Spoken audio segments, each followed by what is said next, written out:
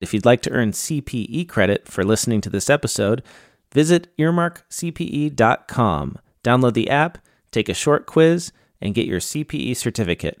Continuing education has never been so easy. And now, on to the episode.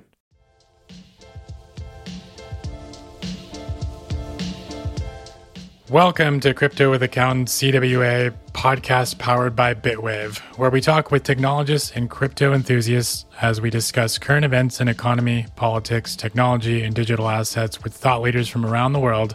Hosted by Pat White, who is the CEO and co-founder of Bitwave, the only back-office digital asset solution for enterprise digital asset accounting, finance, and tax, and Rafael Casas, VP of Business Development here at Bitwave. This is an exciting day because this is the inaugural podcast with a very special guest. Our amazing guest is one of the most influential individuals in the digital assets world. Ron Quaranta currently serves as chairman and CEO of Wall Street Blockchain Alliance, the world's leading nonprofit trade association promoting the comprehensive adoption of blockchain technology in crypto assets across global markets. Ron is the editor and contributing author of the book Blockchain in Financial Markets and Beyond. Ron was also named to the top 100 most influential people in the accounting industry by Accounting Today in 2018. And so we're really, really excited to have these amazing folks on today. And thank you for joining and tuning in. Great to have you here. Rafael, thanks for having me. Pat, thanks for having me. It's a privilege. It's really a privilege to be on the inaugural episode, particularly because I'm not an accountant, but I spent an unbelievable amount of time with accountants, but it's great to be here. I'm looking forward to the chat. Pat, it's been too long, brother. It's been too long, and I'll say I'm also not an accountant, but I definitely play one on TV, and I've spent now an inordinate amount of my life learning ASC rules and things like that. So it's we're kind of in that same boat there, but perhaps it takes a non-accountant to really examine the industry to bring an outside fresh perspective on it. Well, Ron, no, I'm excited as well, buddy. I mean, this is, you and I have gotten to do a few podcasts, and I it's fun because we've done webinars and podcasts and things like that. And I'm always on the other side of the table here, which is I'm being interviewed. You're always asking me the questions, and today we get to turn it around. And I get to ask you all the hard questions. Me and Rafael get to ask you all the hard questions. So I'm in trouble. Yeah, you boy, howdy! I hope you prepared for this for the party here.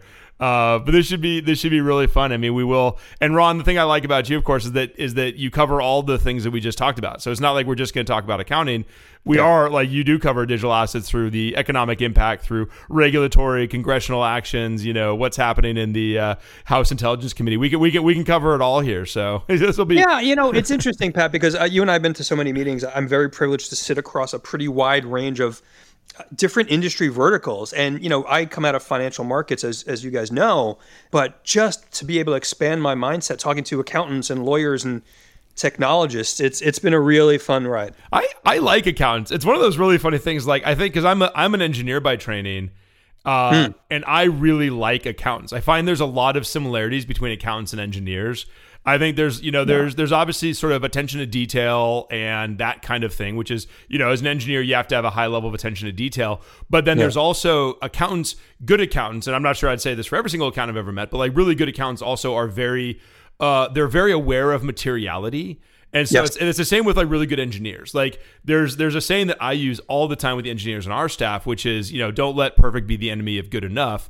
And I think that's like the best accountants also have a very similar mentality, which is like it's attention to detail to exactly the point. The best accountants, the best engineers have incredible attention to detail to exactly the point they need to and no further. And that's like, it's one of the skills that you kind of develop both as a good accountant and as a good engineer is calibrating that point where you stop worrying, where like you've reached a materiality threshold and you're like, okay, like we could get this perfect, but you know what? Let's move on with our lives because life's too short to tie out to the night. In the Bitcoin world, life is too short to tie out to the 18th decimal point.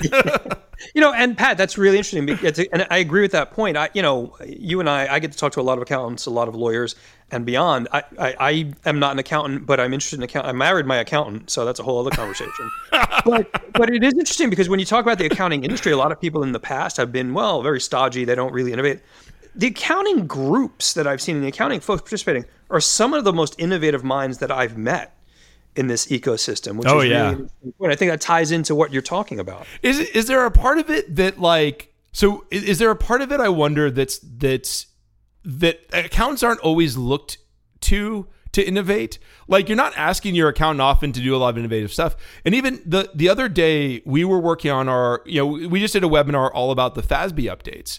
Sure. And it's funny because I asked, when we were doing our prep work for the webinar, I asked the guests, I said, hey, so can you guys give me an analogy of the last time there was a major FASB change like this that we could use to anchor as like, hey, we can't talk about what the crypto FASB changes are going to look like because that's forward looking and all this kind of stuff that goes into that.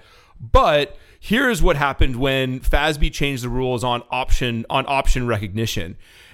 Or whatever it was. And like, it's funny because they both kind of scratch their heads in a way that I'm like, oh, this doesn't really happen all that often. Like, there's not really that many times that you add that, like, there's so much innovation in a space that's outstripping, outpacing the standard setters. And yet crypto is that space. And so I wonder if there is this aspect that's just like, a lot of accountants don't get asked to do really innovative stuff every now and again.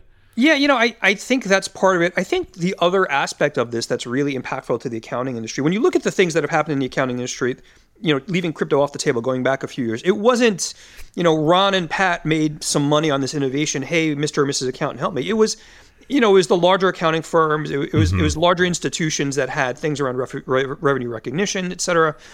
The innovation, Pat, that you and I have seen around crypto assets was almost the groundswell of, and I hesitate to use the word, the retail customers. Yeah. So when you get hundreds of thousands and now millions of retail customers saying, what do I do? That was really kind of a grassroots evolution for the accounting profession. So I take your point and I agree. And I think a lot of this was, holy cow, like a lot of people are doing this. The accounting profession needs to evolve. And I think in many regards, they've successfully done that. I'll compare that to Pat, compare that to the insurance industry. Not making fun of any insurance companies directly. We'd never say anything bad about insurance companies. Never say anything bad about insurance. Never. Right. But, I'm still getting carbon copies of paper from insurance companies. And so to that point, I think the accounting profession really is working hard to evolve. And that's important. I tried my insurance company offered me a discount to switch to billing, to switch off of paper billing. Yeah. And I've done it like every month. I try and fail. Like, there's a website, you click on it, and I failed to be able to just switch off of paper billing, even though they offer me money to do it. It's the most bizarre thing in the entire world. Well, their websites are designed from like a 1998 browser. I'm still running IE3 or whatever. Yeah, exactly. And I know, like, even for Bitwave here, and I know we kind of dove in, we're getting a little bit off topic, but even for Bitwave, like, our first major partners were not. It wasn't Deloitte, It wasn't those guys were our first major partners. Like, our first major partners were little sole proprietors, like people that just sort of hung up a shingle and said, "Hey, this crypto stuff's kind of fun. Like, I want to do accounting for crypto companies." And like, "Oh no, there's no tools for it." Like, "Hey, Bitwave, hey, here's a tool for this stuff." So it's this really interesting aspect that like the innovation all really did happen from the bottom up in these situations, which is spectacular. And think about what that means for Bitwave, right? And in fairness to other vendors, but Bitwave now has this almost trusted provider perspective for a lot of those grassroots kind of folks, because previously they had nowhere to go and they weren't going to be able to. They're not going to H&R Block. They're not going to go to PwC. Right. but to see that there are vendor providers out there doing the hard work is, you guys are part of that evolution. That's a super good point, because it wasn't like a throw it over the fence. Like, it was going to battle with these folks. Like 3 years ago, when we were, when we were trying to figure out what to do about DeFi, it was literally, us and our sole proprietors in the trenches. It's like 1917. I mean, it was like literally in the trenches, getting air bombed by the IRS constantly with no idea what to do, and just figuring all of this stuff out together and trying to like read Etherscan together and things like that. So it is. Yeah, it's going to war. One positive thing that I can say that I've seen in the past several years, 3 to 5 years from the accounting community, is that they're really focused on innovation as a group. There's a lot of organizations and community, outside of just innovation beyond technology. So that's been really, really inspiring to see. And I think actually that kind of segues into something, Ron, that I wanted to ask you, kind of what your journey was getting into this crypto space and inspired you to kind of get so deep in here, because you're really an inspiring individual in this space, and so I'd like to understand your journey to get there. Raphael, thanks for that. And Pat, by the way, that was Raphael getting us back on course because you and I. Good. It's expert host right there. Exactly. So Raphael, I appreciate the question. This is my almost 11th year in the crypto space. I come out of financial markets and financial tech as Raphael, this is my 33rd plus year in financial tech. I'll share with you that the past 10 years is where the gray hair came in, as I probably told you. So it's your 30th year in fintech. Yeah, I started at 33. I started working in 1989. What was your first? I mean, not to derail also, but what was like the first fintech thing you worked on? What was fintech in 1989? Oh my God! So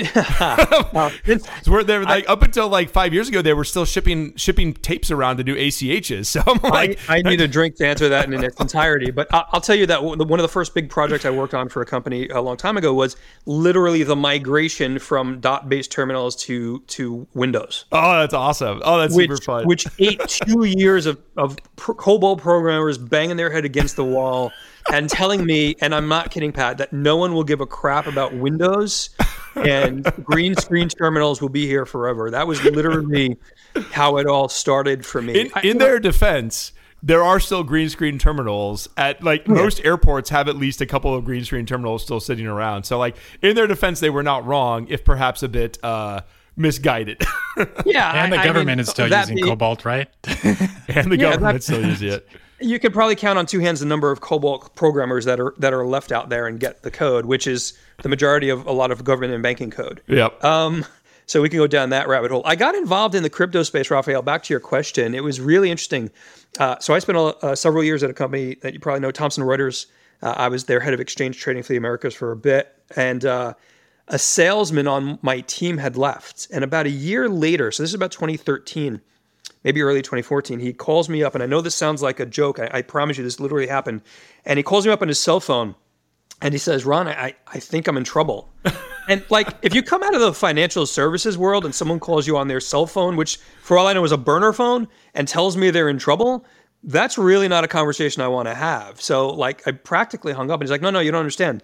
We've got a client that wants me to invest in something called crypto, and I think it's called Bitcoin, but a buddy of mine thinks it's illegal. What do I do? That's a true story. And at first I'm like, I don't know you. Who is this? Wrong number. So, if you're the police, you have to identify yourself. You understand exactly. that, right? Exactly. So I spent a bunch of time researching it, and obviously by 2013, 2014, 2015, I had colleagues in financial markets that were aware and really looking at the decentralized aspect of it, because we all grew up in the financial services world knowing friction. Yeah. Right. Literally the entirety of my early jobs in Wall Street was I'm the person who's supposed to spot friction and then write a report about it or remove the friction. So when you see that level of innovation, that's kind of what started me down the rabbit hole personally. That's so interesting. That's so interesting and so astute. It's so astute. It actually does. It's funny to bring this to somewhat current events. So if you've watched the Bernie Madoff, I actually didn't know a lot about Madoff's early days as a market maker and as a trading house before everything went down. But it's funny because that was a lot of the early proposition for his company was basically it was friction. It was could you go from T2 week settlement to T3 day settlement using this newfangled green screen computer thing on that. Which I hadn't really realized that. And that's super interesting that then one of your original takes in this was then, okay, well, can we go from T3 to, everything's frictionless across the board? Yeah. And a lot of the trading we were involved in was also international trading. So it's also very jurisdictional. I'll give you an example. Back in early 90s, if you were trading international securities in, say, India, for example, we had T3 here, or T5 at one point, then T3. It was T30. 30 in India. So literally, it would take. Because they were mailing paper certs back and forth, things like that. They're mailing paper certs back and forth. The registration for these are on paper books, depending on where the company was domiciled. So imagine both the friction there from a lack of technology perspective and the risk. Yeah. What happens if that gets lost? At T30, you almost have to have insurance. I wouldn't say title insurance, but whatever the equivalent of title insurance is for brokerage is, you almost have insurance at that point because they're half of those deals will or maybe a quarter of those deals will go belly up in 30 days. Yeah, a lot of the brokerage firms and the exchanges at that domicile, and there were other countries like that as well, had some level of quote unquote insurance, but that's as good as their ability to enforce and monitor that insurance, Wow, that's super. So that's funny because it makes me so happy that you said that, because it's not normally the answer a lot of people give for why they got into crypto. It's the reason that I love crypto. It's the reason like we at Bitwave love crypto. Right. Is this idea of basically, I always describe it as like, there's this 3% tax, and whether that tax is a literal tax or it's 3% because a Indian exchange is holding your money for 30 days. Like there's this 3% tax that the financial services industry tends to put on the world. And crypto is one way for us to basically get rid of that tax in a pretty safe way. That's super interesting. I didn't realize that was the background. Oh, I'm so happy we're doing this. Yeah, no, it's really a lot of fun. And the last thing I'll add to that real quickly, Pat, is that I was one of the folks who got involved in crypto from Wall Street that wasn't looking to be I didn't look at it and say, holy crap, Joe Coin, I'm going to become a billionaire on Joe Coin or whatever it may be. I literally looked at it from the technology solution first. And the problem now is I have family members wondering why I don't have 1 million Bitcoin locked in a hard. I was going to say, that was like me too, because like you and I are the only not billionaires in here that have been around since like 2010. So maybe we did it wrong. Let's not hope that. I tend to be more optimistic than pessimistic. So I try not to look backwards and be like, holy crap, Ron, you should have got out of Terra Luna earlier. I get the point, but that's what, being too much in that prohibits at least me from looking at the next opportunity. Yeah. These are very much like great lessons learned, because I think, we're helping the next generation of folks get in from a business perspective. I know Pat and Ron, you're super passionate about that, of like, ultimately I had this discussion with partners of we're in the business of helping the ecosystem succeed. And I think something that's really fascinating that you're working on, that Pat's going to be involved in, that we'd like to kind of share a little bit more about, is the WSBA Digital Asset Industry Principles Initiative. And I'd love to learn more about that. I think that's going to be a really, really important piece of framework for many different verticals in this industry as a whole. So I'd love to dive into that a little bit. And if you don't mind, Ron, before you say, like, how did you start the WSBA, or how'd you get what's the inception there? And then tell us about like the most recent. Yeah, so a WSBA had launched. So the conversation going back to 2014 brought us to former salesperson who called me. You remember all of that. And I remember having lunch with a bunch of colleagues that were Wall Street colleagues, a couple of bankers, probably an unhealthy number of attorneys, 1 or 2 attorneys at the lunch. And there, the conversation really pivoted to what's the trade association that can help the evolution of this? Or what's the safe space to kind of have these conversations? Because up until that point, Pat, and you remember, it was go to this conference, go to this incubator downtown New York or in Seattle. And the conference, I'd be like, Ron, I always joke, because the first conference that I went to was World Cryptocon in Vegas. Yes. And it was, I won't besmirch anyone's good name, but like there was a floor of the convention center was just Lambos. Like they weren't for sale. They just brought in 15 Lambos to put on the floor of this convention center. It's like, guys, like, what are we doing here? Like, what? Isn't. Why are there 15 Lambos here? They're like, they're awesome. Like, well, okay, I guess that's fine. Everyone was wearing a cowboy hat. Cowboy hats were super in back then. It was just a different world. Do you remember the American flag denim jackets that some of them which are all over the place? Because they're suddenly advocates of freedom. And look, I get that perspective. But when you're like in that group I was talking about, lawyers, bankers, Wall Street, if I walked into an event center with them and there's 10 Lamborghinis sitting there with a bunch of guys in cowboy hats, they're probably turning around and walking out. Like, this is not exactly my scene. Not exactly my scene. And there's probably a regulator who wants to get a picture of me at this scene, and I don't want to think about it. So when you look at it in that context, a lot of our foundational mission was to pull in stakeholders in the ecosystem. And given our name, Wall Street Blockchain Alliance, it's who you thought, right? It was bankers and traders and investment houses, lawyers certainly. But Pat, going back to when you all became members and were privileged to have Bitwave as a member of the WSBA, it's so much bigger an ecosystem. It is accountants and technologists and cybersecurity people and folks focused on ESG. So Raphael, getting back to your question, that was the genesis of WSBA. What's the safe space to do that? The immediate answer really became a not-for-profit trade association, right? We don't buy or sell crypto. We don't invest in crypto startups. I'm not even allowed to take member dues in crypto yet, although I'm going to have to talk to the board about that at some point. But being that not-for-profit trade association gave us the opportunity for the conversations that needed to happen. Everyone uses the phrase the grown-ups in the room. And I kind of don't like that phrase, but at least the responsible people from different industry verticals who know what needs to happen to evolve. And once we did that, we launched more publicly in early 2016, and here we are. It's a funny phrase because, well, there's a lot of those phrases that have the phrase hasn't really aged well, and that's, I guess, because it has that, like, it kind of reeks a little bit of ageism, but at the same time, it also is like the exact right thing, because there needs to be people in the room who are taking this stuff seriously, who are not in it for rocket emojis. They're in it because it's going to fundamentally change how we kind of operate, how money moves around the world, how we do business. Right. So like, there's a few phrases like that. They haven't quite aged well, but no. But I mean, the problem with those phrases, Pat, I'd love your perspective on this, and Raphael, you as well. Those phrases pop up, and they're really meant to address how do we bridge the world we're trying to get to with the world that currently exists. Right. And, we could talk about FTX all day long, but when you look at some of the examples of how poorly some things run, just from the cursory reading that I've given some of it, and experienced people who understood things like corporate reporting or the stuff you and I talk about, Pat, might have avoided that. Yeah. So a lot of this, and I agree with you, some of them don't age well, but it doesn't negate the whole, how do we get the new world thinking together with the old world? Let's not blow things up. This one was like, and this one, the FTX one, not to go too far off topic here, was not like, it didn't need a deep expert in this stuff. Like, anyone who knew these things even remotely well, could have brought some controls onto this and been completely fine. That's right. But yeah, hopefully we'll spend a little bit of time talking about the other side of this, because it is a fun one in our world. All right.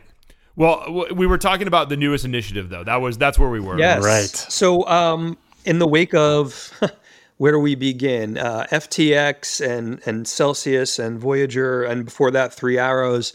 Pat, a lot of the conversation in WSBA and across the different parts of the membership, and other associations and other groups have kind of referenced this lack of an almost ethical perspective on how to do business in this space. And I might be overstating or overusing the word ethical, but the WSBA's Crypto Industry Principles Project is really designed to help create the structure of a framework of ethical principles, of a moral perspective on, if you're going to be a responsible player in this ecosystem, you should be willing to do the following. And a lot of this isn't going to be prescriptive per se. It's not going to be, you must be audited on next date by this company with this technology. And, the principles will launch, and we're targeting launching those in early February. Pat, you and Bitwave team, we want you at that table. And in fairness, we'll be opening it up to other industry participants as well. Large banks, large broker-dealers, members or not. It's meant to be in other trade associations. It's meant to be an industry conversation that points to, how do we want to play in this world? Yeah. And how do we want to play in this world in a way that enables us to understand the best benefits of the technology, maybe opens up the best benefits of, here's the way to use crypto assets to evolve global markets and help things like the unbanked and underbanked, for example, or payments, and in a way that also gives us the protections the world expects, right? You need to protect investors. Yep. You need to protect people who are getting, receiving remittances in overseas, for example. And I think our belief is that that framework will be the start of that global conversation. But I'll even add, one of the things that I tend to think about this is, and it's what annoys me so much about FTX in some ways, is that we're in this world where you see crypto players as bad actors. Yeah. And so then everyone just thinks crypto is full of bad actors. But at the end of the day, like, I tend to think, when I think about institutional adoption of digital assets, I think that they have that institutions actually have a lot to learn from digital asset companies. Like, some of the stuff that the digital asset companies are doing around proof of reserves, we call it Polar inside of Bitwave, the proof of liabilities and reserves. But this idea of being fully transparent of your assets and your liabilities is, we kind of take it for granted because we've been doing it for a while and it just makes sense, and there's a blockchain, all this kind of stuff. Could you imagine if you could do that for Bank of America and actually really see? And obviously the banking regulators can do this, but if you as an individual could go to their website and see exactly what their assets are, you could double check that by going to an independent third party, Bank Explorer, call it a Bank Explorer. You can see exactly what their assets are. You could see exactly what their liabilities are. This idea that there is really innovative things that we in the industry are doing around transparency and around visibility into this that I actually think the traditional financial institutions have a lot to learn from. Like if you are, my argument probably is like, let's say 5-10 years from now, if you're a bank and you are not doing some sort of proof of reserves, I'd actually be like a proof of liabilities and reserves.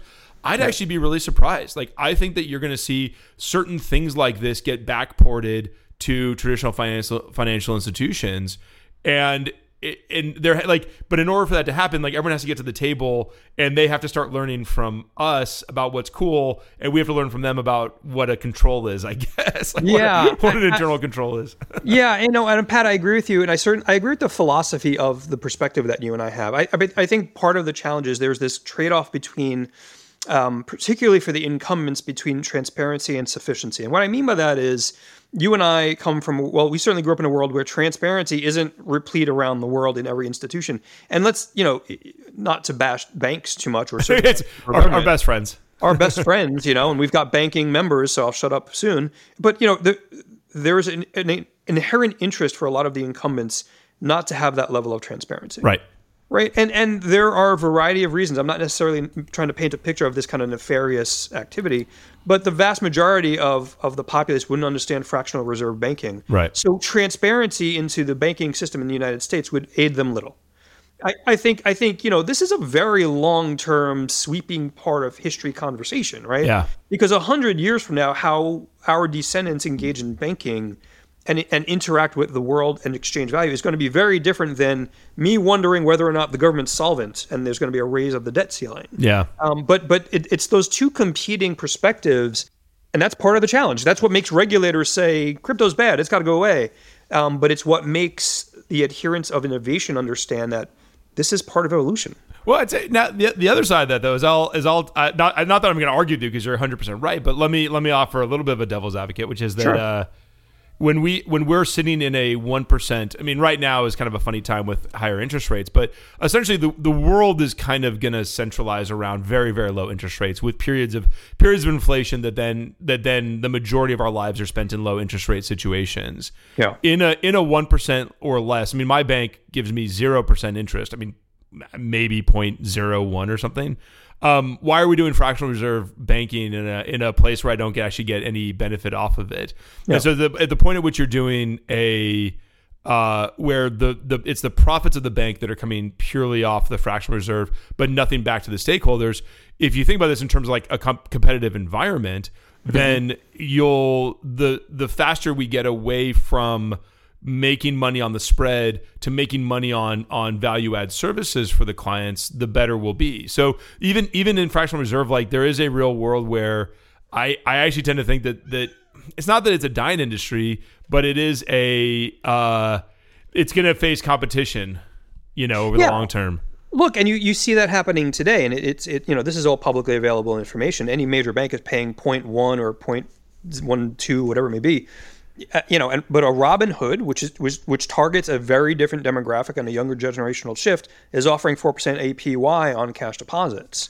So never before in history have, to your point, participants in the global economy had the opportunity to be as mobile as they can be now, and I think blockchain and crypto is going to accelerate that. Oh yeah, 100%. Oh yeah, and that's the dream of crypto is full transportability of all of your assets from stocks to everything else. Because it's a pain in the ass to move from TD Ameritrade to E-Trade. Like they don't make it too bad. But you are filling out 20 pages of paperwork to do it, signing stuff. I had to fax something in the last time I did a movement like that. And to be able to do that with one click is obviously a much different world. and look at the other verticals that impacts, right? Think real estate. We joke about real estate. I live in a small town in central New Jersey. The registry of my title, of the deed to my house rather, sits in a giant book in a basement in a building from 1832. And it's all quaint until you realize, holy crap, this is a real pain in the neck. Yeah. There was 2 points that you both had made. Web 2 learning from Web 3, Web 3 learning from Web 2, and that was something that I think Ron and you and I have discussed in the past of basic fundamentals that Web 3 companies need to. From controls to basic back office to the right departments, just things that you should follow to make sure you're successful. And that was something that you and I discussed. We shared about with martial arts, for instance. With I were in jiu-jitsu for a long time, and the guys that were the most successful were really just really good at basics. They weren't doing anything fancy, anything crazy. They were just excelled at the basics. And, I had done, a talk with Digital CPA 2019 with regards to how jiu-jitsu made me a better consultant. And I know you practice martial arts, and I wanted to, I know it's probably been valuable to you in many ways and from business and dealing with people, and wanted to kind of get your insight on that. It has. And Raphael, I got to say, I had forgotten for a moment our conversation a few weeks ago. And when I saw the prep bullet points and I saw you had martial arts, I'm like, wow, how good is Bitwave's research? This is, it's our Oppo research we keep on everybody. This is really unbelievable. Well, Ron once kicked a kid really hard in 3rd grade. So if we ever need something, we got some stuff on. Don't worry, we'll cut that out, Ron. We'll cut that part out. Yeah, please let's edit that out. And Raphael, I appreciate that. It's so for many years I taught Japanese martial art that you know, Raphael, Aikido. I stopped practicing just before COVID because I had injured my knee, and then COVID kicked in, and then people really weren't getting together to do martial arts. I mean, I think the thing about martial arts, and it's so impacted my life. It's impacted how I look at people I participate with in the ecosystem, in the industry. It's impacted how I look at teaching people who are younger than me about moving through different capabilities and how they move up in, quote unquote, the ranks. And there's a couple of different ways to look at it. I learned the most from martial arts and how it changed my perspective, not by being a student, but being a teacher. And one of the things I would argue, Raphael, you've probably seen this, and Pat, I don't know if you ever practiced, but I learned more by teaching things I had a solid foundation of than I ever did by being a student trying to build that foundation. And it sounds like a weird thing to say, because once you teach, you need to understand the foundations without fail. You need to understand what's that framework and that foundation. What does it mean? Why does it do what it does? And Raphael, by way of example, in the early days of Bitcoin, one of the things I had the privilege of doing for some companies back in 2014, 2015, I'd teach executive level over summaries of what the heck is Bitcoin? What the heck is crypto? The other thing that martial arts had done for me, and Raphael, I'd be interested in you and Pat's perspective, it really reinforced not just the discipline of doing the work, no matter what work that is in the field of your life, but I had an interesting conversation. I think I read this somewhere. When you look at students of different capabilities or arts, you'll see the frustration. Why can't I get this? Why are you able to do this, Raphael or Ron or Pat? And it's taken me so long. And one of the answers that really impacted my life was a teacher had told me long ago. He said, because I've failed more times than you've ever even tried. Yeah. And in that context, like, holy cow, just don't keep trying. Don't give up. And I see that in entrepreneurs, and I see that in colleagues in crypto and blockchain and other industries as well. So it really informs my perspectives on how to interact with the world. Oh, yeah. I did 2 weeks of ninjutsu. And one of the warm-ups on ninjutsu is you roll and then stand up and turn around in a fighting pose. Yeah. And my knee kept popping out when I would do that. I don't know why. I don't know if I have like weak knees or something, but every time I'd flip around, my knee would pop out, and I'd have to So I didn't last very long, and that was not the most fun thing in the world. That was a fun sport though. The class at USC where I went, the first thing they teach you is how to dislocate someone else's arm. Ninjutsu is kind of a different. I think it's a different martial art than maybe some of the more disciplined ones. Well, it's interesting, Pat, because Aikido is a defensive martial art. There are technically no attacks in Aikido, which really points to, Raphael, you and I had this conversation around redirection. Like, you can direct a conversation, you can direct the impact and the perspectives that people are throwing at you in a way that becomes more productive. Yeah, but I 100% agree on the high level, which is that the only way you get good at anything is by failing at it continuously. And it's one of those. Yeah. It's again getting back to the accountants and engineers of this, is that it's you bash your head against problems for a very, very long time in both of these disciplines. And that's how you get good, because you bash your head against a problem long enough, you eventually get to the point where you are able to you're able to solve it, and then you're able to kind of solve it the next time a lot faster, and you also knows the patterns around like what got you to solve it. So there was a good point. I'm still not getting on the mat with Raphael though. No, that happened. The two big things that I shared when I did that, the takeaways that I had brought over into consulting and just business acumen was our instructor would always talk about, it's not going with the flow, it's flowing with the go, and you have to be adaptive. Yeah. Whether you're accountant, engineer, anything in business, you have to constantly be adaptive and, flow with that and not try to go against the grain and just pivot. And then, another area is just, being under pressure constantly. You have to be able to deal with that really well because you're under pressure constantly. So just having different mindsets is all super important. Yeah, Raphael, things inflexible, we all know, eventually break. So be flexible. Yeah. In every aspect, yeah. That leads us very nicely to some of the things we want to talk about, which is, speaking of flexibility, the current regulatory and standards environment here. Because that really has been the big news of the last probably like three months here is what's going to happen with the regulatory environment. And I'll even mention one thing so we're recording this Jan 27th, 2023. Just yesterday, Elizabeth Warren came out with another, they've been putting a lot of pressure on the industry in general. Elizabeth Warren just yesterday came out with a statement directed at, of all places. I mean, it's been really interesting seeing this because there's a lot of esoteric stuff in the world. And I'm not sure that the PCAOB gets mentioned in congressional hearings all that often. I mean, but for her, she came out yesterday with a very directed statement, or whatever, a couple of days ago, a very directed statement at the PCAOB about accounting audit standards for these firms. Yeah. How do you feel, Ron? How do you generally feel about the regulatory environment right now, the various pressures? Yeah, let me disclaim this a little bit, Pat. Obviously, all of these are not financial advice. Not financial investment tax, on and on. They're not advice. It's just my personal opinion and not the WSPA's. But that being said, look, I think there are a lot of different forces here. I think all of us agree investors need to be protected to the extent possible. There really is a world where disclosures make sense. People should get disclosures on where they're risking their money. I think this is also, and I know this is going to be more provocative than a lot of people here, but Pat, you've never shied away from provocative commentary. Is that this is? I stand by my 2022 100K Bitcoin prediction. I stand by it. But I agree with you. And but a lot of this, there is clearly a land grab from a regulatory and legislative perspective. And I know that sounds like, I'm not wishing for some entirely decentralized libertarian world where everyone is an individual. I mean, there are parts of the world, the world needs help, right? Individuals in the world do need help. So when I see, and if you look deeper into Elizabeth Warren's letter, and I forgot the other senator who co-signed it with her. Wagner from Oregon. Wyden. Sorry, yeah. When you kind of parse through the letter, when you look at the Public Company Accounting Oversight Board, PCAOB, Warren very particularly goes down into the depths and says, according to the regulations that empower PCAOB, you're not doing your job. And you're not doing your job because you're not policing the public companies as well as potentially private companies involved. And to me, without congressional authorization to do some of that stuff, that those rights to regulate don't exist. Yeah. Not necessarily saying they don't have a right or the SEC doesn't have a right. But to me, a lot of this feels like, let's throw an entire blanket of regulatory stuff at this industry in a way to control it.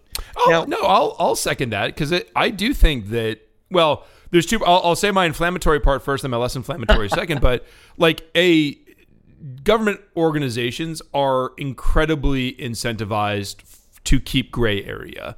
The second you put up, and that's probably a good thing and a bad thing. It's a bad thing, and the second you really clearly define lines, suddenly one group or another can't take some sort of action that they would otherwise. And so all of these guys are incentivized. If you think about your fiefdom in a government regulatory area, and you think about the risk map of the world that you control, the gray area is where you and other regulatory bodies overlap. The second that there's clarity there, you suddenly can't do enforcement actions in that particular area. Right. And so that makes you as a public figure less enticing, or you as a public figure, which most of the heads of these agencies are to some extent. Mm-hmm. If you suddenly cannot take action in a particular area, your powers diminish. You have less chance for publicity and things like that. So there is this aspect that the gray area is very helpful to them. But then also there's legitimate gray area here. There's very legitimate gray area between the CFPB, the Consumer Financial Protection Bureau, the PCAOB, the SEC, the FTC. All these guys have a legitimate gray area here. So. Right.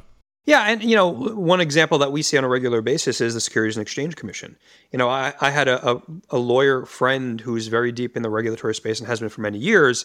When I raised this question with him, and I talked about why doesn't the SEC put forward clear guidance, clear directions on what is or isn't a security? Why cherry pick 8 or 9 tokens that are being listed on Coinbase for insider trading, whatever it may be, and not the others? Some of that stuff is so bizarre. It really was. Like, it really was so bizarre from the outside perspective. Yeah. Right. And his answer to that was, you and I agree on this point, was they want that gray area because it allows them to continue to do the enforcement that they do. Yeah.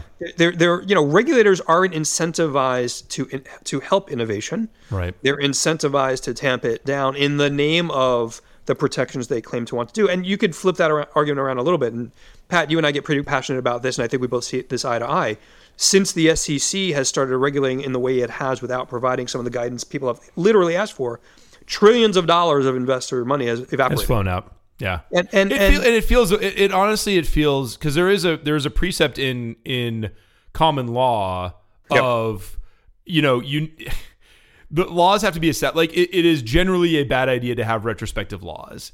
Right. And unfortunately, enforcement through regulation through enforcement is a form of retrospective law if there's a lack of clarity. So that's something that you don't have to be a hardcore libertarian Bitcoin maxi to think that it's not good to enforce through regulation. Like, we should be, or to regulate through enforcement. You should be enforcing clear regulation. Yeah. And that always gets me with, like, the PCAOB, is that I do think that they, we talked about this a lot because we just did this webinar on FASB, and we talked about it a lot, which is like, there's a world where this is very fast. Like, there is a world, options have been around for 150 years or longer. I mean, when was the East India Trading Company? Like, they had options. Like 400 years ago. Yeah, these things have been around for 400 years, and it took until like 1997 or whatever it was to actually have like clear pricing guidance on options. So to be able to go from all the numbers all of the dates there were wrong. So I apologize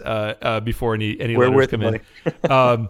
But to then have the other side of this be that we went from a completely new financial instrument in 2009 to clear regulation, hopefully coming out in 2023.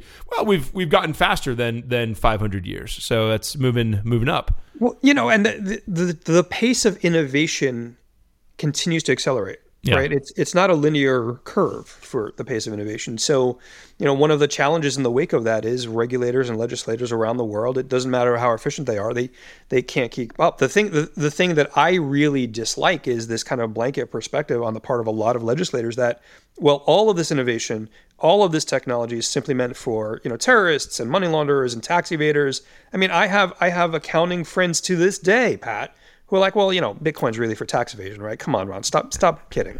Like, why are we all lying to ourselves? Like, we're just all here evading taxes, right? And I find that to be such a myopic perspective on the innovation that it's always very frustrating. Well, I will say we keep a list internally. So there's this is kind of a funny thing, but like, there are companies that we try to sell to, and we go through, and maybe we lose a deal or whatever it is, and that's fine. Like, that happens. There are companies that like we try to sell to, and we never get a call back. We never get any engagement. They don't care. Mm-hmm. And I'll say one of those, because they were not a customer of ours, was FTX, where like we tried selling to them. We called them. We called on them. We had interactions with like higher ups there, and they just never really cared about this. And so like, there is that aspect. You're like, most of the people that are our customers do care about this. Like, they are making a good faith effort to do this correctly. But there, of course, are people that are not. So we keep a little list internally of the companies that, like, it's not just that we lost a deal. It's that like they just like won't even talk to us, which always strikes me as very weird, because we have a tool designed for like exchanges and things like this at this point to help them track their internal liabilities versus assets and all of that. So if they're not talking to us, like it's hard to build this stuff yourself. I mean, it really is. It's an interesting one. You guys have been at it for how many years now, building this stuff? So we the first fingers were on keyboard late 2017, early 2018, somewhere in that range. So I mean, we've been doing this for five going on 6 years. I mean, it doesn't feel that long. And honestly, my co-founder and I, we bootstrapped it for the first 3 years because we didn't, in 2018, it wasn't at all obvious. It's still in 2018 was not all obvious this was a real thing, right? Like it's still, all of this might have gone away. So I was, it was my co-founder and I, she did sales and marketing and I did the engineering. And then I had a day job doing other stuff also. I was a chief architect for a company called Five9 and consulting chief architect. We just sort of plodded along waiting for it. And then where things really took up for us was during the pandemic. I mean, the pandemic was sort of that huge uptick in crypto companies and innovation, all that stuff. And that's when we started hiring people and all of that. Yeah. It's not easy to build from scratch, but when you see those sales targets that, if they don't understand, you can educate, right, Pat?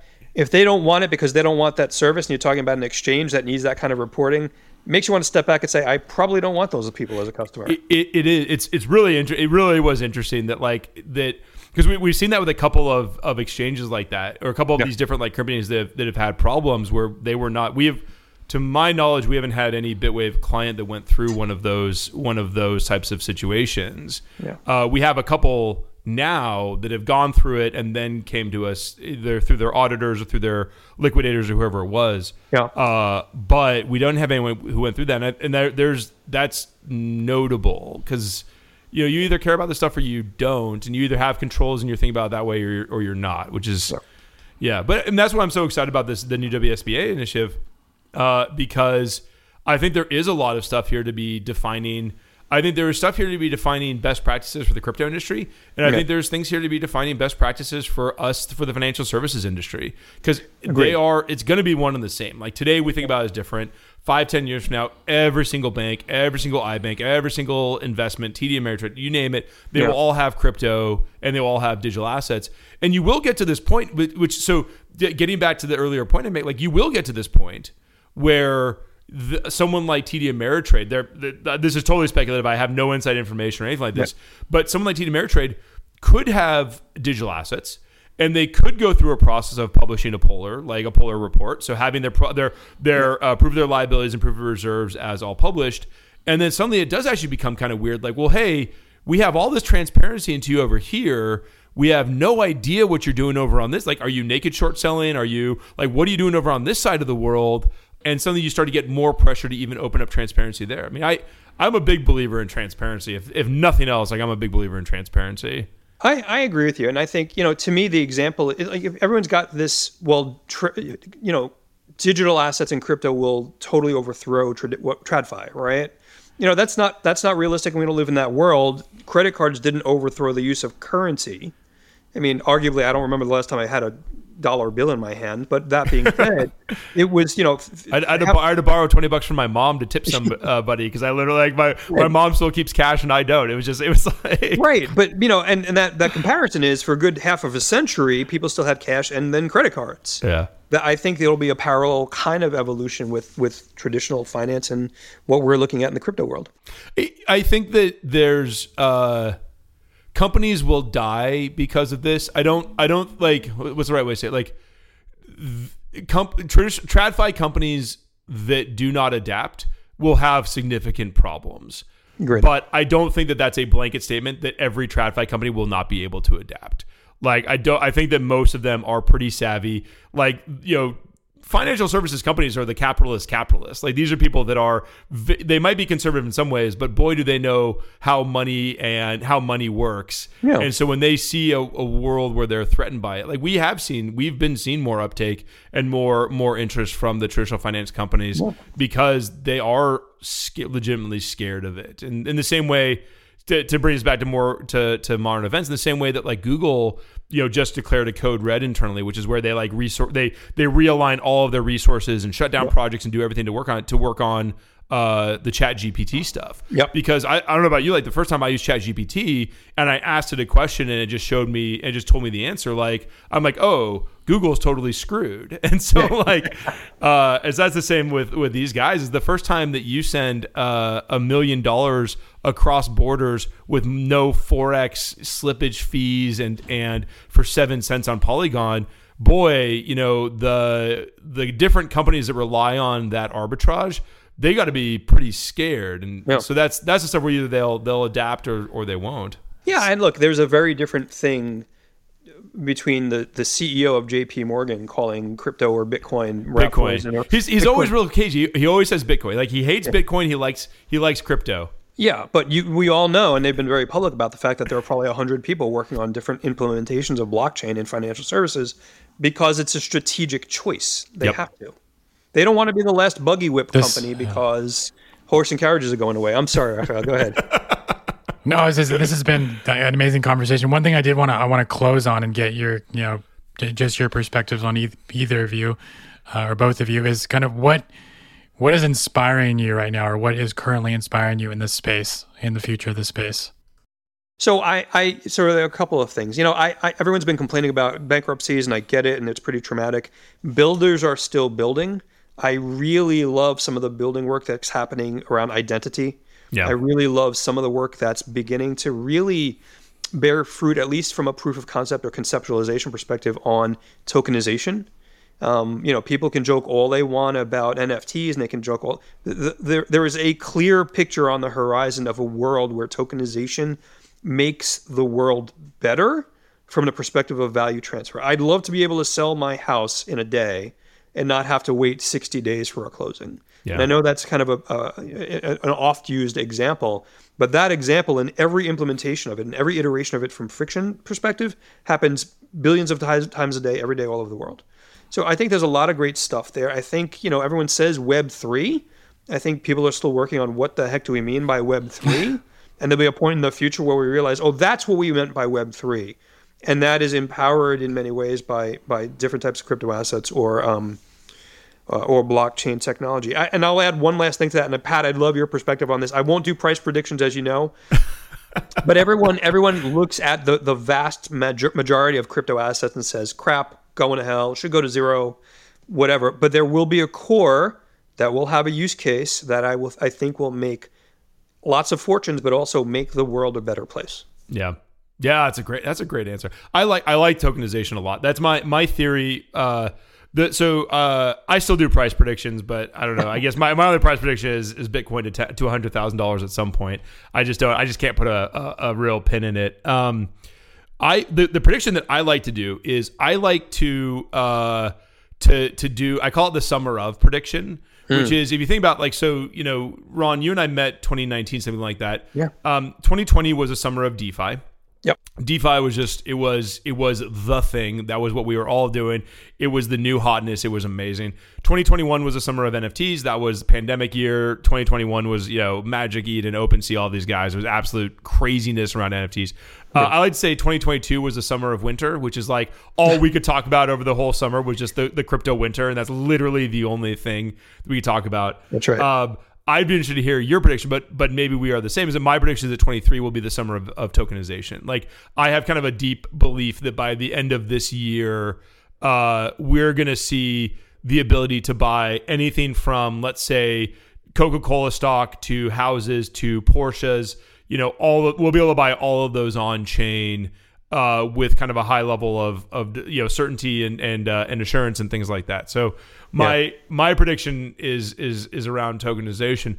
That's not actually, I wouldn't say that that's exactly what keeps me so inspired by this industry. I mean, what keeps me inspired always comes back to the friction. Like, I love DeFi. I think DeFi is the single, I don't know if people know the history or not, but Vitalik Buterin wrote the first AMM white paper, which was how to do automatic market making when you don't have when you can't do discrete time-based. Like, the way normal market making works is you at a nanosecond level, you're putting and taking, make and take orders at a really high level. Yep. You can't do that on the blockchain. It's too expensive. It's too slow moving. So you have to have these mechanisms where you have like a formula that dictates a pool that you can kind of use. So he wrote that first white paper. Like, I actually fundamentally believe that he should probably get a Nobel Prize in economics for it, because it is so fundamental to how the world is going to change. So what gets me inspired is actually, this is not meant to be flip for any of the people who lost money on FTX, because it was a horrific tragedy. Yeah. I wish it had not happened. But at the end of the day, like, I don't like centralized exchanges in that way. Like I like DeFi. I think DeFi is a lot of the future of a lot of these things. And I think that, you either have, companies like Coinbase, which are great, which are like regulated, very transparent in the US, open to regulation, or you have DeFi. That's what gets me. So I'm excited to see a new wave of DeFi innovation, which I think we've got coming down the pike here. Pat, I agree with that in large measure. I do want to ask you one thing though, because you brought it up. A lot of people have looked at FTX and the other failures. I'm going to say something, and I want to tell me if you agree. FTX had nothing to do with crypto. FTX was not. FTX was not a crypto company. FTX. So even the history of it, right? FTX started because, and this like drives me insane. Yes. It started because SBF was doing arbitrage. Yep. And he was doing crypto arbitrage, and he was annoyed at the lack of derivative instruments that he could get on crypto in the other exchanges. So he decided to make an exchange to create newer, crazier derivative instruments. The second you are doing derivatives on crypto, it's a derivative shop. It's not a crypto. It's not crypto. It's not any of these other things. It's a derivative shop. Right. It drives me nuts. Absolutely. And the alleged fraud, again, let's, in the sake of fairness, because that's going to trial, it could have happened with anything. Yeah. And the market portrayed it, the mainstream media portrayed it as crypto's bad. Look, and my argument has been it has nothing to do with crypto. Yeah. 100%. It was Enron. It was WorldCom. It was Lehman Brothers. It was all the same thing. It was it's sort of the world that it is. What annoys me most is that it was a Wall Street. It was a Wall Street failure repackaged as a crypto failure, which just annoys me to absolutely no end. But yeah, what are you gonna do? It is what it is, my friend. The people who dissent will constantly come back and say it's all bad. Yep. Well, Ron, you've been an amazing guest. Did we blow up your for... agenda, Raphael? What agenda? This has been amazing. This has been really, really great from both insights from both of you. And, Ron, I want to get your information on how can anyone reach you if they want to learn more about WSBA, learn about the initiatives that you're working on. Yeah, absolutely. So www.wsba.co, not .com, info@wsba.co. We're on LinkedIn. We have our company page there. We're on Twitter. At Wall Street BTC. Drop us a note, check in. We're happy to share information. We're grateful for Bitwave being members, but we're also grateful that you guys are all going to participate in this kind of principles. I think a principle-based approach will accelerate a lot of the things, Pat, you and I have been talking about. Yep. And I think that's important. And as many voices that we can have at the table helping that, we look forward to it. Yep, 100%. I couldn't agree more. How can everyone reach you, Pat, as well? Yeah, we're at bitwave.io. Come in and learn all about us. And I'm at Pat White on Twitter. I don't really tweet all that much. Yeah. But we are bitwave.io. Come in and learn all about us. And then I'll do a plug here really quickly. As part of this, we have a conference coming up at the end of end of April. So April 24th, 25th. In Austin, Texas, coinciding with Consensus, called Enterprise Digital Asset Summit. So if you are doing anything with digital assets and you are a business, then you are welcome. So we will have everyone there from accountants, tax people, product people, technologists, anyone touching digital assets. This is a conference for you. We have a bit of a slant, obviously, because of Bitwave. We have a bit of a slant towards accounting. So like last year, someone gave an awesome presentation all about doing an ASC 606 analysis. Like literally it was a 20-minute ASC 606 analysis on staking rewards and whether it was a derivative or whether you should be doing deferred revenue recognition of it, how slashings worked. So if that's the kind of thing that would interest you, if you are the kind of person that would enjoy a half-hour ASC 606 presentation on a really esoteric part of crypto, this is your conference. So you can go to edas.live to learn more about that as well. Pat, I may have to go just for the swag. My wife stole my Bitwave T-shirt. She says it's the best T-shirt she has. So our T-shirts are awesome. I love our T-shirts. We have the best. We got new hoodies too. So nice.